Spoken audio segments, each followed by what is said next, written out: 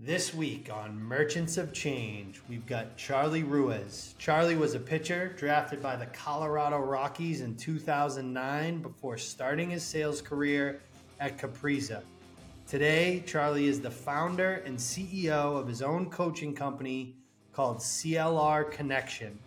Here he is, Charlie Ruiz. I'm JR Butler, co-founder and CEO of the Shift Group, and you're listening to Merchants of Change. This is a podcast about transferring the skills and behaviors we acquire as athletes and military veterans into becoming a professional salesperson. Each week, we'll introduce you to a top performer who will help us understand how they became professional merchants of change.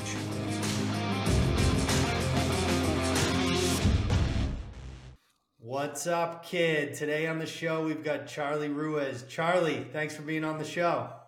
My pleasure, JR. Happy to be here. I'm pumped to have you, man. So for any new listeners out there, Merchants of Change is a show that we started to help new salespeople and people considering a career shift into sales and all the athletes and veterans out there that are going through the tough transition into corporate America.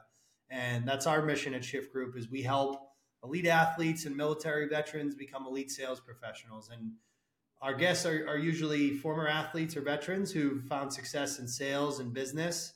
And from like an episode structure perspective, Charlie, we start with your sports career.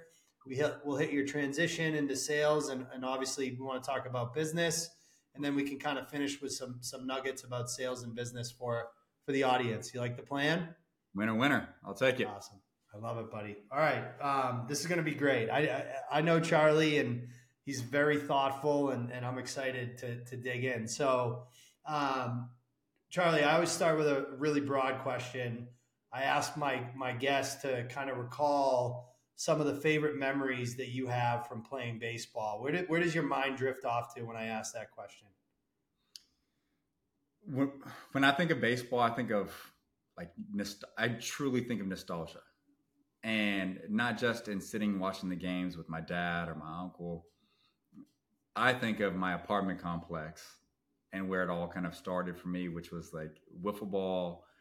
We just happened to be in the back to where there was no cars, and we just had the perfect lawn setup where it was a little bush. Then there was a fence. There was a line on the fence. So if you hit it over the line, it was a triple. If you hit it on the roof, it was a bomb. It was childhood nostalgia, and I think of those moments and all the things that carry into that, like doing the Griffey swing, all of that. That's what I think of. Oh, dude, Junior, that was my go-to swing, backwards hat. I still rock it. Done. I love that. Looking back at your playing career, one of the things that I think we all miss the most is our teammates. When you think back to some of your favorite teammates from your baseball career, what are some of the traits and characteristics that they have in common? What do I think about my teammates? I think of weirdly enough, I think about the guys who didn't play as much, and how much that also inspired me when I wasn't playing as much. So it was almost like the guy on the bench or the redshirt guy is a freshman who was hurt, who happened to be, my throwing partner. And I just remember thinking about them and how they were great teammates because they were the ones who would bring the energy and bring the heat when all the other guys who are meant to do the job are doing the job. So for me, I think of those teammates, the guys who are on the bench, because they inspired me more than anything. And how they showed up. That's a really good. That's so true. Like you're still a team. You're still a team member. Everybody plays a role. That's awesome. Everyone. Baseball. How do you think your teammates would describe you as a teammate? Quiet and convicted. Weirdly enough, quiet maybe not so much. You maybe seen me in a space stepping on the stage quite literally in an area that I don't do as much. But I was never the rah-rah guy. I always would watch that rah-rah, the very A personality, charismatic guy. And I'm like, I like part of what he's doing, but I'm more about like the action side of just like, if you need inspiration from me as a leader here, just you're going to watch me work, and that is going to be the inspiration that you need, or the way I motivate as a leader here. And I think that they'd be like, yeah, you were quiet, but man, when you were out on the mound, you were convicted. I love that. That's an important character trait to have as a pitcher too. So you played professionally, but talk to us a little bit about like the end of your career. How did you know your baseball career was over? It was a slow burn. I knew the career was over. It was a slow burn, unfortunately, because I had gotten hurt. And when you're closing, you don't really have time to wonder why you had a bad game or a bad outing. And I think the full story behind it is I was fortunate to have a hell of a finish to my first season, and then a rock star starts my second. I didn't look at stats. I didn't look at anything until a reporter came into the locker room and was like, you haven't given up a run in 32 innings. How's that feel? And then you got all the pitchers and the bullpen. They're like, yo, reporter, you don't ask that question. Like, do you not know what superstition is in baseball? And I remember having an outing, Jose Altuve, JD Martinez, right? Double, back-to-back, bomb. So I go from giving up no runs to 6 runs in 2 consecutive games, right? Total of 6 runs in 2 games. And I'm like, all right, mentally get back, go figure it out. My roommate happened to be behind the gun that night and was like, hey, the radar, behind the radar gun. Yeah. You were throwing 83 tonight, and your split was coming in at 72. I'm like, well, no wonder. So after that, you start rehabbing, and then spring training hits, and then the off season hits, and then next thing you know, you're like, wait a second, I'm not getting better. And it took almost 20 months for me to end up getting surgery, having both of my shoulder and labrum cuff just torn up, to then say, okay, it took me almost 24 months in total to realize my career was over. Because it was rehab and surgery, more rehab, and then you're 25, and you're like, all right, it's time. But I were to say, if there was the transition piece, and we can get into that, I knew it was over 2 years after I'd originally gotten hurt. Yeah. Which is a long time to just be in limbo. Yeah, that's tough. Injuries are the worst way to go out, man. I can relate. And that was it. That was it. But I think that's where, if you were to take that, JR, into the transition piece, it was, I had to go back to my junior college, and I had to find a way. Somebody told me to close the chapter. And I went back to coach to really see where I was at, and to rehab. And I remember getting out there. I called my dad. I said, hey, Dad, I'm going to throw an inner squad to the guys that I was coaching all fall after 22 months of rehab. Went out there. My dad came out, sat in the same bleachers that meant the world to me, because my junior college was the 2 most transformational years for me ever. My buddy was in the back behind the fence watching. I called him. And man, I go out there and I like let it all out there. I was like, all right, let's see where I'm at. 80, 81, 82. I come off the mound. Guy was like, hey man, that was it. Like, you hit 83 once. And this is almost 24 months after rehabbing. I hugged my dad. I'll never forget that moment. I hugged my dad, right? I cried, he cried. He knew it was over. I knew it was over. I walked into my head coach's office that next day at the junior college. He knew it was. And that was the start of the transition. And I'm so happy I closed the chapter on my own terms, even though it wasn't my own terms. I made it on my own terms. Yeah. Special moment with your dad too, because like that connection over sports is, it's nothing like it. No. I vividly remember that, man. Wow. Unbelievable. So then what happens, right? You hang up the cleats. How'd you find your way to sales? Did you look at any other paths? How did I find my way into sales? As an athlete, you get told, hey, get into sales, right? You're competitive. I was the first to go to college, and my parents were like, just do whatever you need to do. We're here to support you. So I just listened to my teammates who had got into sales and were like, hey, go start knocking on doors. You're in Silicon Valley. So that's what I did. I just didn't have direction. And I'm sure it's probably what we're going to get into. I just started quite literally calling companies and people. I didn't even have a LinkedIn. I didn't know what to do.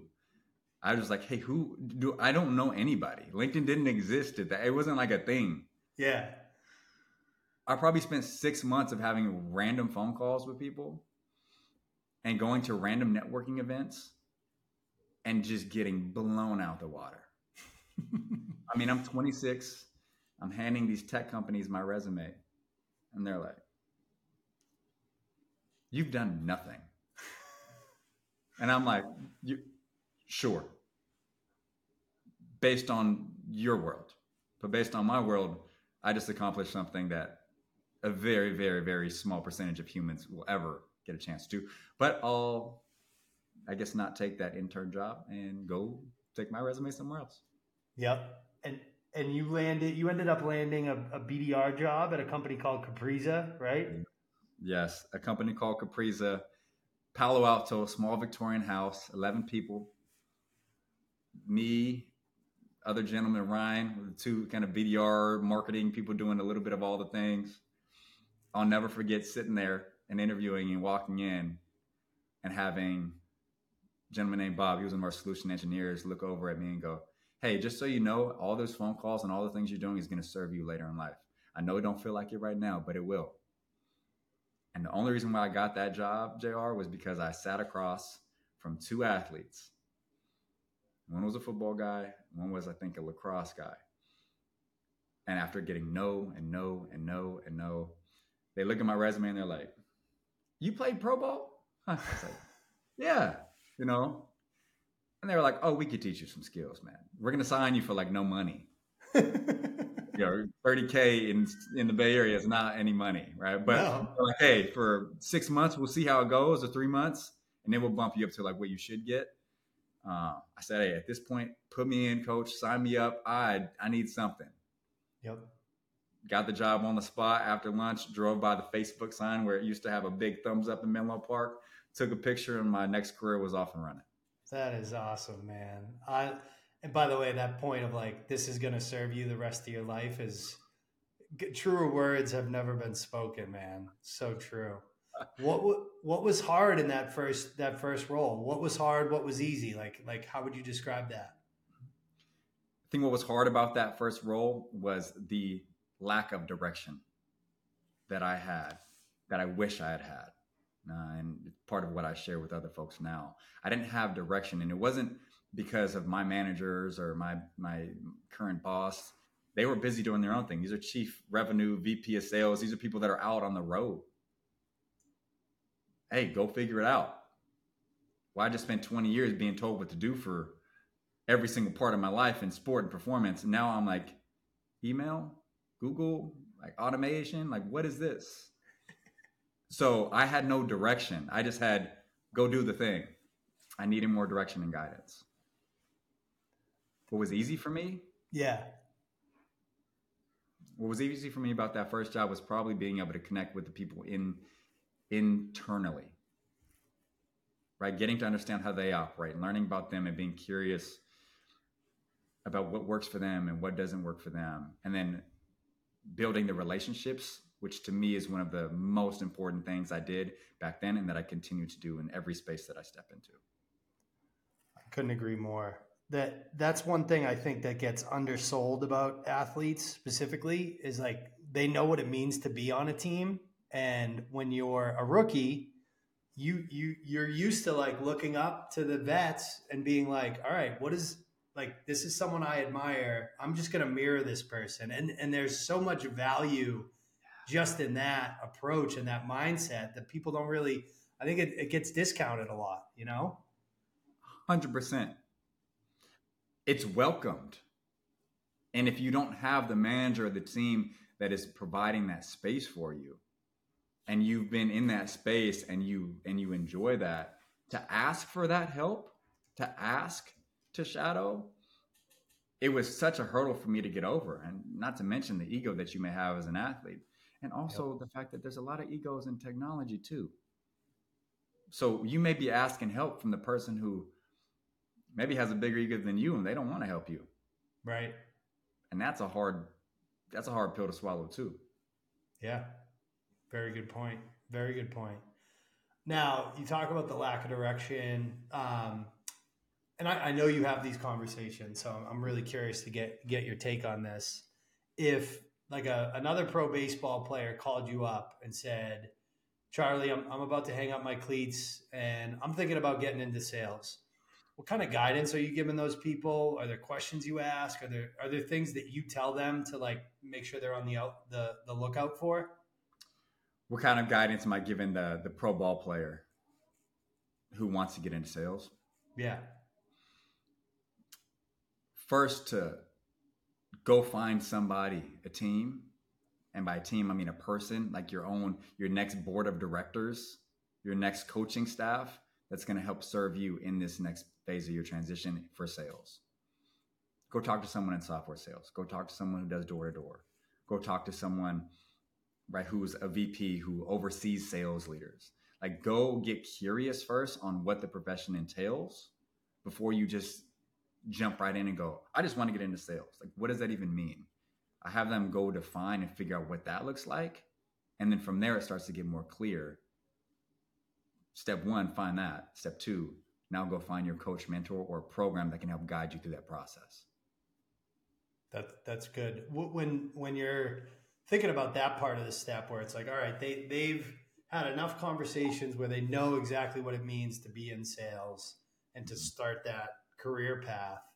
How would you coach someone when they're thinking about selecting a company? I think the Victorian House in Palo Alto is a really cool experience. It's not for everybody. I actually don't think smaller companies are better than bigger companies or vice versa. I think they're different, and it depends on the person. But like, there are certain characteristics that I think are important in a company when you start your career at. What's your list look like? Such a good point. What is the compare and contrast of the company? What to look for? Yeah. Two-prong answer. First one being, if you need guidance and support and you know that you work better with that, which a lot of athletes do, go join that bigger company that's less sexy. Go get the systems, go get the training that they already roll out as part of the onboarding so that you can kind of learn some fundamentals, right? To understand, okay, hey, I've got a good manager support system. I got 10 other guys, gals that I can kind of learn from, and I'm going to get a team environment. If you know that that's the type of environment that you thrive in, don't turn away the company that has the training already built in. If you know on the other end that you want autonomy, you got some background, you don't mind the lone wolf, you like figuring things out, you're a problem solver, and you've kind of done that work, you know that, yeah, the startup environment where you can wear multiple hats is great for you. So I like to just kind of separate and ask them questions to get them to think about where they like to show up as an athlete, right? Or a military leader. Like, where are they? How do they like to operate? And then from there is where I kind of nudge or offer the compare and contrast. Because after Capriza, I went to Salesforce. And in 6 months, I was out because I realized that that wasn't something that I wanted. And that was a quick turn. I failed there. Yeah, I think we share that in common. I don't think I do well. I've never really worked at a big company. The biggest company I worked at it was like 15 people when I joined, and it became 700 people. Yeah. And like, when it was 700 people, I was like way out of my element. And like you said, it's about the person. That's really good advice. And that really starts with self-discovery, I think. And a huge part of self-discovery is we work a lot with these guys and girls about crafting their story, about their time in sports, their time in the military, and crafting it in a way that makes it really easy for like a hiring manager to see why they might be a great candidate. It's one of the things that I think guys like me and you could have used, when we were 25 at networking events with our resume. We had no idea how to tell that story. Yeah. How would you advise someone to tell their own story? How do you tell your story, or how did you tell your story? I tell my story and how would I advise somebody else how to tell their story in sales, or just in general, is what were the moments where you actually didn't win? I like to hear those, to where you had to lean into some sort of system, discipline, or mindset that allowed you to then shine on those days that you didn't. And what were the stories behind that and how it served other people? So I always think of it as, what did I do when I wasn't winning? I want to hear that story. And how does that then reflect how you are serving the greater good of the team? Because if I can lead with service and I can talk about what I did as a team member, so I kind of mentioned earlier, I think of the guy who supported me on the bench, who was my throwing partner, who wasn't playing. That is inspirational. He's not playing, but he's disciplined and he's showing up every day in service of me at that point, because he's helping me get better every day. I want to hear that story. I don't want to hear when you went in and closed the game and everyone was giving you high fives. I want to hear when you struggled, when you were on the bench and what you did then. Tell that story. Tell those stories, because that's where the character and the values come out. Lead with that. Less about the other stuff. That's really good. And it aligns really well with our message to these folks as well. And I honestly, I think that's important for any transition, like being able to understand what's meaningful from the prior experience into the next one. You, like me, you made a big transition out of sales and started your own business and became a CEO. What inspired your entrepreneurial journey, Charlie? Trial and error. I never knew I was walking into this job. I don't know how it was for you, right? If you always knew you were going to be an entrepreneur. I didn't. No, I did not. I think what I realized was I looked into the self-awareness part of what gives me light, what do I enjoy doing? And unfortunately, I was, at a company managing accounts. I had a great leadership team. At 3 or 4 years into my sales career, and it was just a long sales cycle. And for me, it was more of not just a long sales cycle, but it was what lights me up every day. And it was the conversations I was having with my teammates. It was when I would get to go on site and work on a problem with somebody directly and walk out of a room and be like, we just solved something, like live. It was when I decided to go coach at the local private rival high school. Still can't believe I did that, but it was transformational, because it was a realization of you need to have some sort of immediate impact. And what way to do that? It was through coaching. And through that process, I ended up walking into this communications firm in Silicon Valley who had been coaching leaders for decades. And I was introduced to the world of what executive coaching is. After 5 years of immersing myself in that, I was like, I got to go do this for myself, because then I can say yes to the individuals, the groups, the teams, and the companies that I want to work with, that have an athletic DNA, that have a military background, that understand my language. Let me merge those worlds. And the inspiration came from that. Can you talk a little bit about your business now, Charlie? What you do and like what makes you unique? Yeah. So after 6-7 years of being in the communication and leadership development space, and also kind of pairing the previous 5 or 6 years in sales, I had dismissed sport for the longest time, JR. I didn't talk about it. But what I realized through some of my coaching and facilitation, that when I can blend the worlds of performance and sports, right, the mindset, the discipline, the habits, and some of the business acumen that I learned with some of the leaders in Silicon Valley, that there was a correlation of what performance is from a team and an individual perspective. So now that's what I'm creating. It's a coaching program and practice where I am kind of merging my worlds of performance in sport and tech, and being able to bring that to people in individual formats and group trainings, and also starting to speak to both teams and also like at events. So I do see a vision where eventually I got a team, right? A team of former professional athletes, Olympians that also have the affinity to service and impact, where I got a suite of individuals that can come with me and we can go facilitate and and guide leaders through our blend of sport and performance. So awesome. And I've been Charlie and I met because I followed him on Instagram originally, and I highly recommend our listeners to do the same. His content is awesome, inspiring, and just really cool. And actually, it's funny, Charlie. I know we're talking about two different things here. We're talking about sales, we're talking about coaching, but as the son of a coach, I think, and I've coached myself, coached youth hockey for 15 years in South Boston.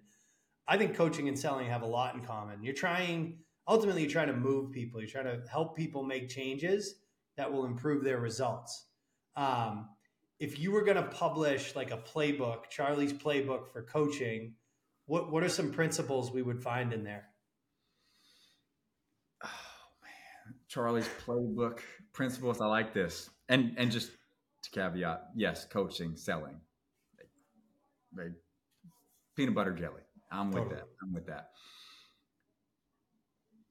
Are you actually listening to the other person, and not with what you feel like you need to give them, but are you meeting them where they're at?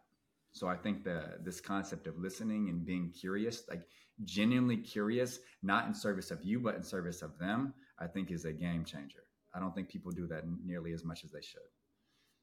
And I'm cautious on saying should, but you should listen, actually.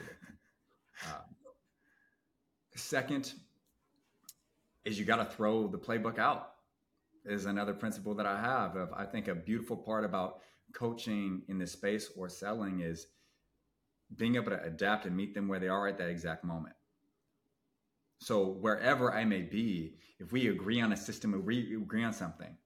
If you come to me and you got something that is pressing, just like an athlete might, something happened right before they walked onto the field or onto the court. My job as a coach is to meet them where they're at and to facilitate and adapt and improvise on the spot. One of the things that was written under the bill of my hat comes from the military, IOA, right? Improvise, overcome, adapt. And I love that back then, having no idea where it came from. And then talking to my uncle and some other my family members who were in the military, they're like, "Oh yeah, like that's how we operate." And I'm like, "Well, no surprise. That's why I love that, and that is how I approach my coaching too." What is the O? It's improvise. What's the O? Overcome And adapt. Yeah. Well, IOA. I'm stealing that. I'll give you credit. I'll give you credit twice. Then it's mine. That's my rule. I love it. That might be the name of the episode too. That's Hey, awesome. I love like that. I've never heard that. Yeah, and it's. I realized that it came from military through conversations with folks, whether there's uncles that were Marine, Army. They're like, "Oh yeah, it's like a prime. I think it's from the Marines." That's what it was, and I'm like, "That's what I'm doing on the mound at the end of the game because everything is going wrong." Improvise, overcome, and adapt. It was just like a frame that I would always tell myself. That is gold. And by the way, I know we said that was a coaching playbook, but just for our audience, that is also a playbook for sales. If you're not approaching every conversation you have with a client with curiosity and actively listening, you're not a salesperson. You're pitching products, and that's not what sales is. That's what sales used to be. It's not like that anymore. You gotta listen, to seek to understand is what I always say. Yes. The seeking to understand. I shout out or an acknowledgement to my previous organization. We would talk a lot about Aristotle, and they reference a lot of us as leaders. In order to be able to understand the person in front of us, you have to seek to understand. And people don't understand what that actually means. It means listen. It means be actually curious, not in service of you, in service of them. Very good. Love it. All right, Charlie, we've taken a lot of your time. These are the last two questions. Ooh.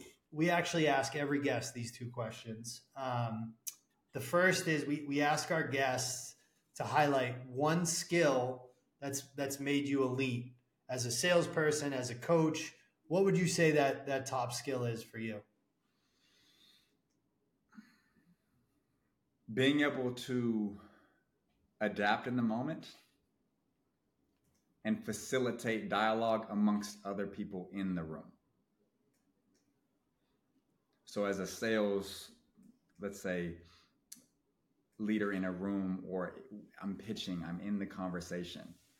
A lot of the times it's not when I'm talking, it's me facilitating JR and this gentleman or this woman who are having the conversation. And then I get to listen on what they're talking about. So then when I go back, I'm crafting something that is not what I said, it's what they said. That's good. That's good. I interviewed someone yesterday who's a sales leader, now a CEO. She was a cheerleader for the San Francisco 49ers, and very similar answer. And I think you'll like this. She said, connecting the unconnected. That was her elite skill. Isn't that good? Absolutely. I love it. Man, a connection, right? That is my company's name, right? Yes. It is connecting the unconnected. I love that. That's awesome. That's great. All right. So last one, we have this thing, we talk about it a lot. We say, like, when we're working with a candidate or a leader or whatever, when we're working with somebody that's operating at the highest level, I always say, hey, that person is dialed in. And when people ask me, why do you work with athletes and veterans? I actually say, it's like, because I don't need to explain what being dialed in looks like, right? Because if you've served in the military, you've played college sports or higher, you know what dialed in means. How would you describe a sales professional that is dialed in? Unbothered. Calm in chaos. I think being able to walk into a room, a space, pitch, if you can be unbothered and be neutral and no one else knows where you're at, I think that is one of the best skills that you can have. And again, I equate that back to me being on the mound at the end of the game. Can you slow down when everyone else is speeding up and be focused on right here, right now? That's how you win. It's right here, right now, unbothered. That might be one of my favorite answers we've ever gotten. That is unbothered. Yeah. Hashtag unbothered. That's a t-shirt, dude. That's a t-shirt. I love it. Charlie, thank you so much for your time, man. This is going to be hashtag required listening for our audience. I can't thank you enough for giving us the time, buddy. Of course. I love what you and the group are putting out to the world. It's needed for not just the military vets, for athletes, but truly for the world, even outside of those two people, those two groups. I love what you guys are building, and I'm here for it all. Thank you for having me. Thank you. Thank you. This wraps up this episode of Merchants of Change. If you enjoyed this episode, the most meaningful way to say thanks is to submit a review wherever you listen to podcasts. If you're interested in working with us, please come find us at www.shiftgroup.io.